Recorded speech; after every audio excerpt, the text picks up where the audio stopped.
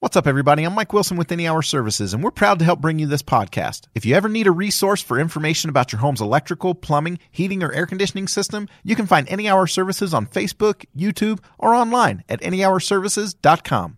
I'm Scott Trout, CEO of the domestic litigation firm Cordell & Cordell. We help men deal with the life changes triggered by divorce, such as child custody and property division, among many others. But life changes also occur after divorce. These changes can make parts of your existing court order irrelevant or harder to follow. If you feel a modification to your court orders might be necessary, talk to us at Cordell & Cordell. We're a partner men can count on. Contact CordellCordell.com, 1065 East Hillsdale Boulevard, Suite 310, Foster City, California, 94404. Welcome to Ideation Collective. I'm Jess Larson, and back with our Funding Lab mini-series, my co-host Josh Soloway and I are talking to Jack, John, and Phil. It's not enough to simply have a meeting or have coffee with somebody and talk about it and then hope that the person is going to call. They need to follow up and show some appreciation for the prospective investors. This is another episode of our Innovation and Leadership series where we interview pro athletes, world-class musicians, CEOs, Hollywood filmmakers, and a wide variety of other high achievers. Before we get rolling, we want to invite you to get involved in the charity our founders helped start called Child Rescue. We work to combat child sex trafficking in the U.S. and globally. The top project you could help with now is in Cusco, Peru. There are 20 girls that the local government rescued but didn't have anywhere to keep them safe, so they put them in jail. The government has said that they're willing to give custody of these kids to the aftercare facility we're helping to expand now once we raise enough money and build an extra building there. To learn more, please click on the Child Rescue tab on our website, which is icollective.co. So with that out of the way, let's get to the interview. Jack, when we were talking yesterday about all the things that you guys have done and the way you're iterating and how you're not just using one methodology, you're trying to pick and choose, cherry pick to help these entrepreneurs. I think one of the things a lot of people want to know about is what really are the hot button items for investors. You know, they get so much conflicting advice about if you can just show this kind of traction or if you just show this type of market size, these are the things that are really going to get the investor to want to commit. And obviously it's a combination of things, but in your mind, what does the reality look different compared to what a lot of entrepreneurs think is going to get the money? It's a great question because you're right. Most entrepreneurs think that investors are primarily focused on traction and business related things. In my experience, what the investors focus on first is the people involved. And that includes both an evaluation of what the people are like on a personal basis and whether the investor thinks he can get along with the person on a long-term basis, as well as, of course, the intelligence and skills and the competence that the investor sees in the person. It's very much, especially at the beginning, a person-based evaluation. I think a lot of people miss that. And at the same time, in missing that, they miss the notion that the first step in getting investment is to create a relationship, to establish the rapport, to find out a little bit more about the investor and the investor's background, so they know what the investor's hot buttons really are. There's some VCs that have a very strict protocol and are looking for particular things. When I say VCs, I'm including funds. In the startup area, though, it's not just the funds who are investing. It's a lot of angel and seed investors, which are people, and they want to know that the man or woman that they're putting their money behind really cares about what they're doing, and that they're going to be able to get along with them. They look at the passion that the person is bringing to the table, because without passion, it's not going to go anywhere. When the going gets tough, some entrepreneurs will quit, and that's the last thing an investor wants to hear. So I think maybe that's a little bit of a general comment, but I think a lot of startup founders overlook that. When you think about how to cultivate that, whether it's books like How to Win Friends and Influence People or these kind of things, what advice do you have for entrepreneurs to work on that skill? The first bit of advice is to take every meeting with everybody, because you never know where an investor is going to come from. Some entrepreneurs think that they should be focused on people that they think have the money and are going to be most interested in their business. You never know where the investors are coming from, and I think that that's the first thing they have to do. Secondly, they need to communicate with prospective investors. It's not enough to simply have a meeting or have coffee with somebody and talk about it and then hope that the person is going to call. They need to follow up and show some appreciation for the prospective investors' interest. So many company founders don't take the time to write thank you notes. I don't know if I'm going to be giving away Boomtown trade secrets here, but one of the things that we do is we have a weekly, what we call a housekeeping meeting, where company founders are writing thank you notes and figuring out ways to better connect with people that can help them in their business, whether they're investors or people that have resources that they need and so on. And we've found it to be very effective. It starts with the personal side. I love that. I have to tell you, Jack, I love that because it absolutely starts with the personal side. Money is the ultimate commodity, right? So the fact of the matter is, money's just out there. Any investors, they're looking for a return, and the numbers are always going to have to make sense and all of that. But inevitably, as a company, you want to have the right investors, especially it seems if they're individuals, right? And if you're private and very intimately involved, and the value that these investors can bring beyond just the money should be really evident to the management team, in that they can open up doors to other investors. They can give you some guidance, because these people are generally, I would imagine, successful entrepreneurs and business people and investors in their own right. Yeah, that's a great point. I think about when you made that comment, I was thinking about a line from that Michael Douglas said in Wall Street, where he basically had lost everything. He was telling his wife that there are oceans of money, he referred to it, but that's never the issue. And I really think that's true. The importance of having the right investor can't be overemphasized. A lot of startups don't do much due diligence on the person that they who's offering them money, and it's a mistake, because that, as you pointed out, Josh, it's not just the initial investment that's important; it's what comes afterwards.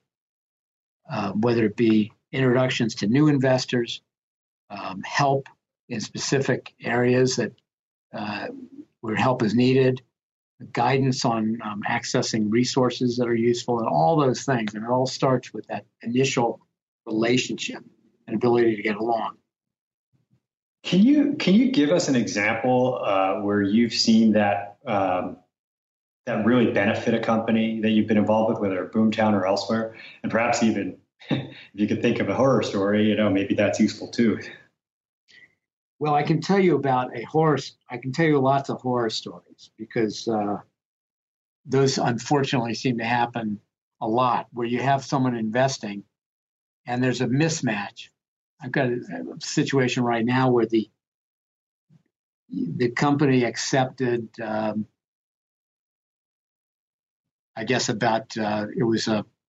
they did an initial convertible note offering, a promissory note that converts into equity upon the sale of stock after the initial convertible note closing. There was no communication with the investor. The note was due in 2 years. Typically, another financing can get done. sometimes companies really don't need the money right away and want to put it off, and that, a stock offering, an equity offering. Sometimes people can't raise money. Most of the time, with these convertible notes, the investor will just agree to extend it. But in this particular case, there was no communication. The investor didn't know what was going on. They didn't know the ups or downs or anything else. So the note came due. So what do you think happened? Was it extended? No. You've got a company that it was making great progress, but the note wasn't extended. And now you've got a situation where the investor has the right, because he has a note, he has the right to get a judgment and execute it on that judgment by taking all the assets of the company. That's a disaster. And at that point, the company has some value. And when you see that happen, and unfortunately, I get involved in fixing a lot of problems. When you see that happen, you realize it could have been avoided had there been some communication going on at the beginning and on an ongoing basis. And if the company had chosen the investor a little more carefully, you realize it's not just a matter of just getting the money and moving on. You got to keep that going. I can see that. That's certainly, it's always easier to remember the horror stories, as you said. Sometimes it seems the right investor is one where it's like a black swan, right, in a positive sense, in that you just don't even notice. Yeah. On the plus side are the situations where the investor likes the business, puts a little money into it. There's close communication. There are conversations about and requests for advice and counsel along the way. Investors kept not only informed, but he's asked to participate in board meetings and decision making for the company. Company reaches out about everything. Every twist and turn informs the investor when bad things happen, as well as good things. And then there's a little hiccup in the business, and some more money is needed to keep it going. Well, who do you think has the most interest in doing it? It's that investor that's been along for the ride. He knows what's going on, and so he's more than willing to say, "Hey, here's another $100,000. Keep it going. You're doing a great job." And I've seen that happen a lot. And it's all based on the personal relationship and the very proactive involvement that the founders have pursued with the investor. Just taking a step back here, we've kind of talked around it a bit, I guess, in different ways or different elements of it. Can you take us through the experience of a typical company coming into Boomtown, sort of start to finish? What does it look like from application to acceptance to the program to graduating out, and what does that sort of look like? I'm sure it's different all the time, but just for anybody thinking about Boomtown and any other accelerator, what does that journey look like? All right. Well, the journey through an accelerator starts with an application, and the application it's typically it can either be a group of people that have an idea and haven't really gotten organized as a company. It can be a company that has $1 million in revenues and is looking for something different, wants to go to the next level. They know about accelerators from somewhere, and they're typically out there looking at all of them. It's a real industry now. So they've got a big choice. So they go out and they read about them, decide on an accelerator, and then make application. The application's open to anybody. Highly selective. Boomtown gets about 400 applications and chooses 10 or 11 companies. So you end up with an acceptance rate that's it's harder to get into Boomtown, let's put it that way, than it is to get into Harvard. Application rates being around 1%, maybe 3%.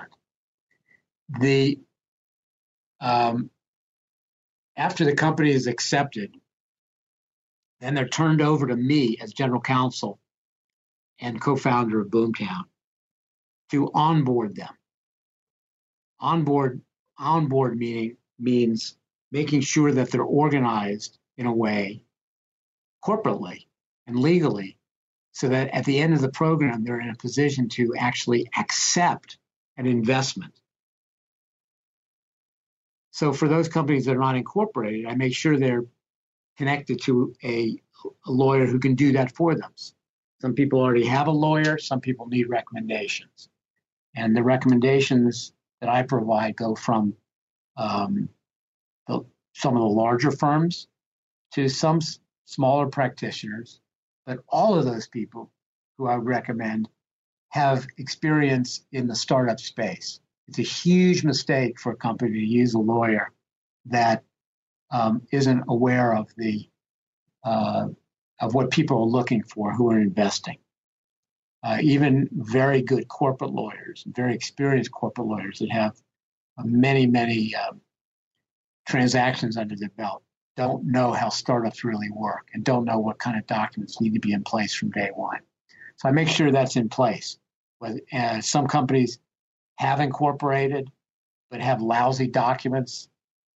So we spend a lot of time making sure that works. I require that companies have an equity incentive plan or equity compensation plan, for example, so that they can issue restricted stock to a board of advisors if they want to do so, and so on. So that's the first step. The actual relationship is documented by a stock purchase agreement, whereby the accelerator purchases stock. In Boomtown's case, it's 6% of the common stock for $20,000. And that agreement has some fairly standard terms. Sometimes we make adjustments for specific circumstances.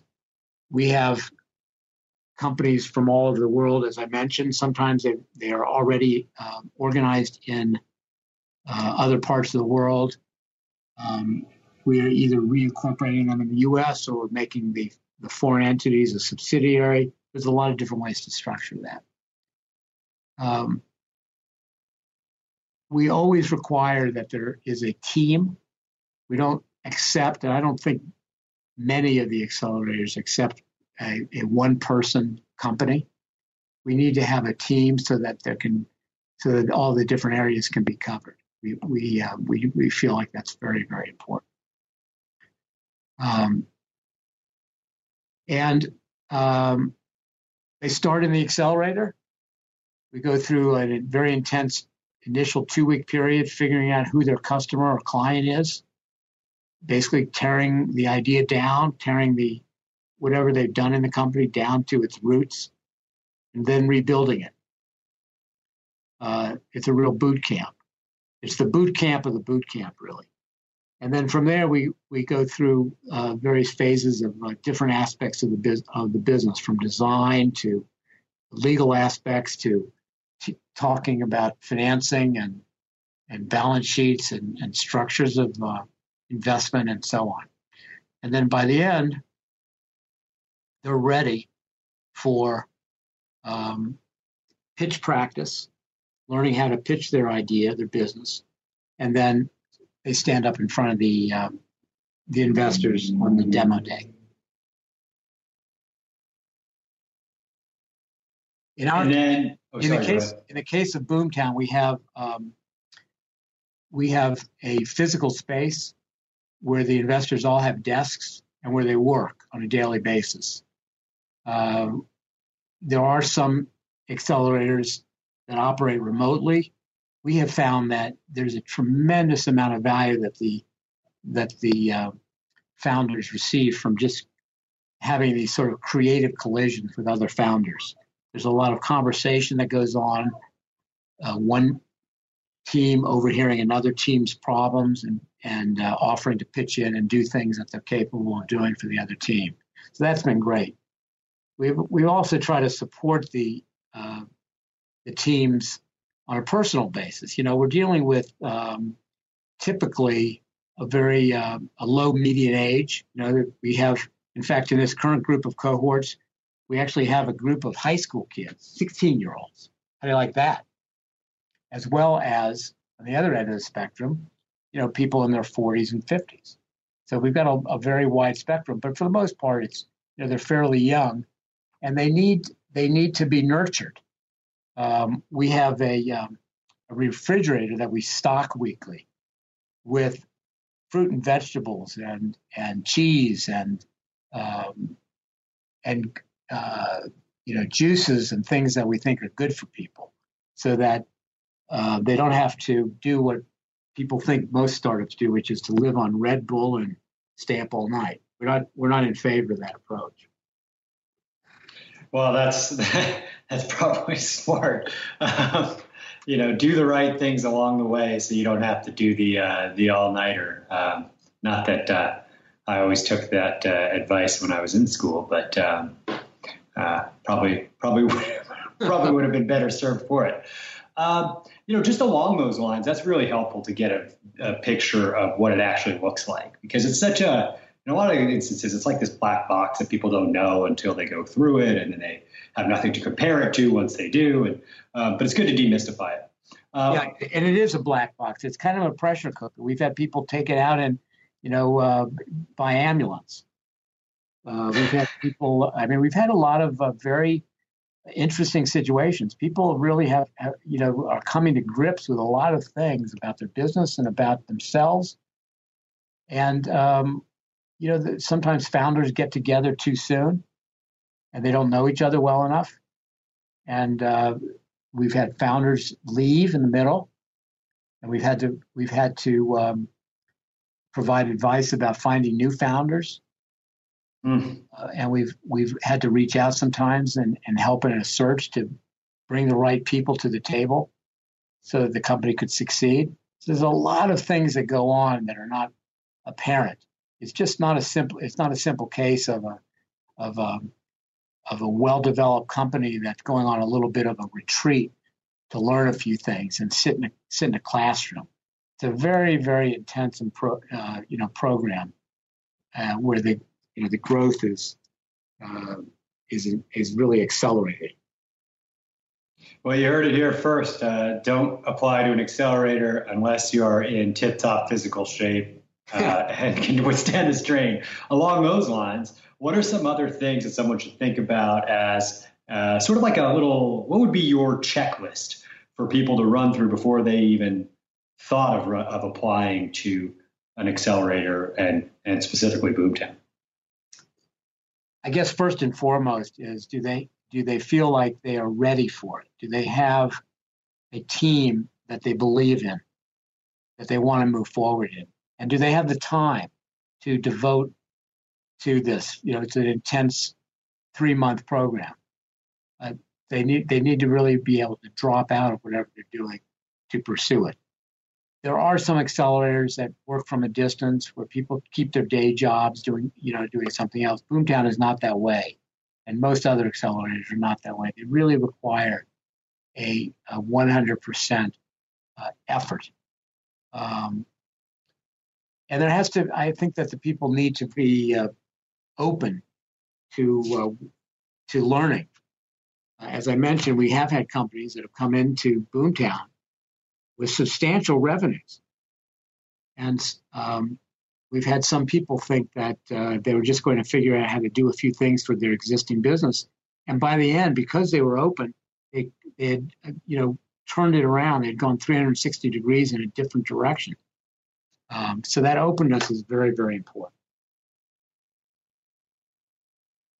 Interesting. That's really helpful, because so many of these different programs and investors are treated as if they're all equal, or it's just about the focus on getting the capital so that you could just go ahead. That's the salve that will solve everything. But if you don't have the right investor, or you are not ready to go through a program like that so that you could even speak with the right investors or figure out who those are, you really want to be careful. And that's a big theme of this show, is about giving people the information so that they can evaluate themselves and their own business, their own readiness, so that the capital is a tool for their business to grow and go where they want it to go, rather than the other way around, which oftentimes it is. That's really helpful. I think if we could, there's one question that we always like to ask, among other than a number of questions, but this one certainly. As you know, Jess and I are both involved with Child Rescue Association of North America. We're passionate about it. No one's more passionate than Jess. And we like to get, since we have the benefit of talking to all these successful professionals like yourself, we like to get some different ideas from people. Do you have any thoughts about approaches or ways that we might go about getting the word out or strengthening our voice or our cause around protecting kids and saving kids? I think that the more you talk about it and the more opportunities you have to talk about it, the better. You brought it into this program, which I think is great. And I think that wherever you have a forum and you can broach the subject, people will take to it and be interested in helping. Yep, that's helpful. We're always trying to bring it into these kinds of conversations because you just don't know what kind of perspective someone's going to bring to it, or sometimes it's a contact. Sometimes somebody says, gee, even a week later, 2 weeks later, says, gee, it would be really great to team up with this guy. What has been the most effective way of getting the word out and getting interest for you so far? Has it been this? Just take that one. At Christmas time, we did a GoFundMe, or sorry, not GoFundMe. We did a Indiegogo campaign that raised $30,000 to help fund an undercover rescue mission. Right now, we've got quite a successful GoFundMe campaign that's helping to build an aftercare orphanage in Cusco, Peru. And I think it's really been somebody actually gets to meet a trafficking survivor, or they get to see the video of a police officer who's done one of these rescues, and it becomes personal instead of a statistic. And then we enlist someone like that to reach out personally to people they know about making something like this happen. Mm-hmm. I think that's a great idea. One of the things that you're doing there is giving, there are a lot of people who are interested in giving back and doing some good. And I think that even among startups, there are, when you provide the opportunity, people will take to it. Most people don't realize that by just devoting a little bit of their energy and maybe sometimes a little bit of their profits, they can make a world of good. They can make a world of difference. In my case, as a lawyer, I have supported planting trees as a way to make up for my extreme use of paper. I'm one of those that actually still prints out documents. I haven't been able to make the full transition to only dealing with, digital versions. And I've actually, we've talked at Boomtown a lot, the accelerator, about encouraging participation in programs and finding programs that people can actually feel like they're a part of, where they have an opportunity to give back. There are, and now that we're talking about it, and we probably should talk about it offline, I think it's something that organizations like Boomtown are more and more interested in, and can do something about in terms of getting their own constituents to earmark both monies and time, promotion time. That's a really interesting idea, and we should certainly take that offline as well, and get more of your thoughts on that. Wouldn't you say, Jess? Yeah, that's great. Appreciate the advice, and just appreciate you making time for us here today. I know we're kind of out of time, but it's great to get view from behind the curtain. Yeah, this has been a lot of fun for me too. Well, great. Why don't we wrap it up there? And links to Boomtown, and if you want to connect to Jack, his LinkedIn profile will all be on his page on icollective.co. And Jack, thanks again for making time for us. Thanks for the opportunity. Bye-bye. That was part 2 of our interview. If you missed part 1, please go back an episode and download the episode before this one for the first half of the interview. As always, please check icollective.co for show notes of things referenced during the interview and to learn more about our guest. And if you're interested, we'd love to have you learn more about the charity Child Rescue. Go to the menu page on iCollective and click on Child Rescue. Thanks so much.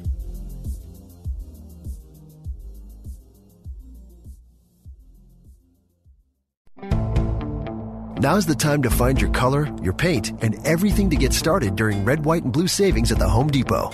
Transforming your room is easier than ever. With the best deals online and in-store, you can confidently select your color and the tools for your next paint project. Get a colorful new experience and the right paint for the right price. Save $10 on 1 gallon and $40 off 3 and 5 gallons for a limited time only at the Home Depot. More saving, more doing. Limit 25 gallons per household. See store for details.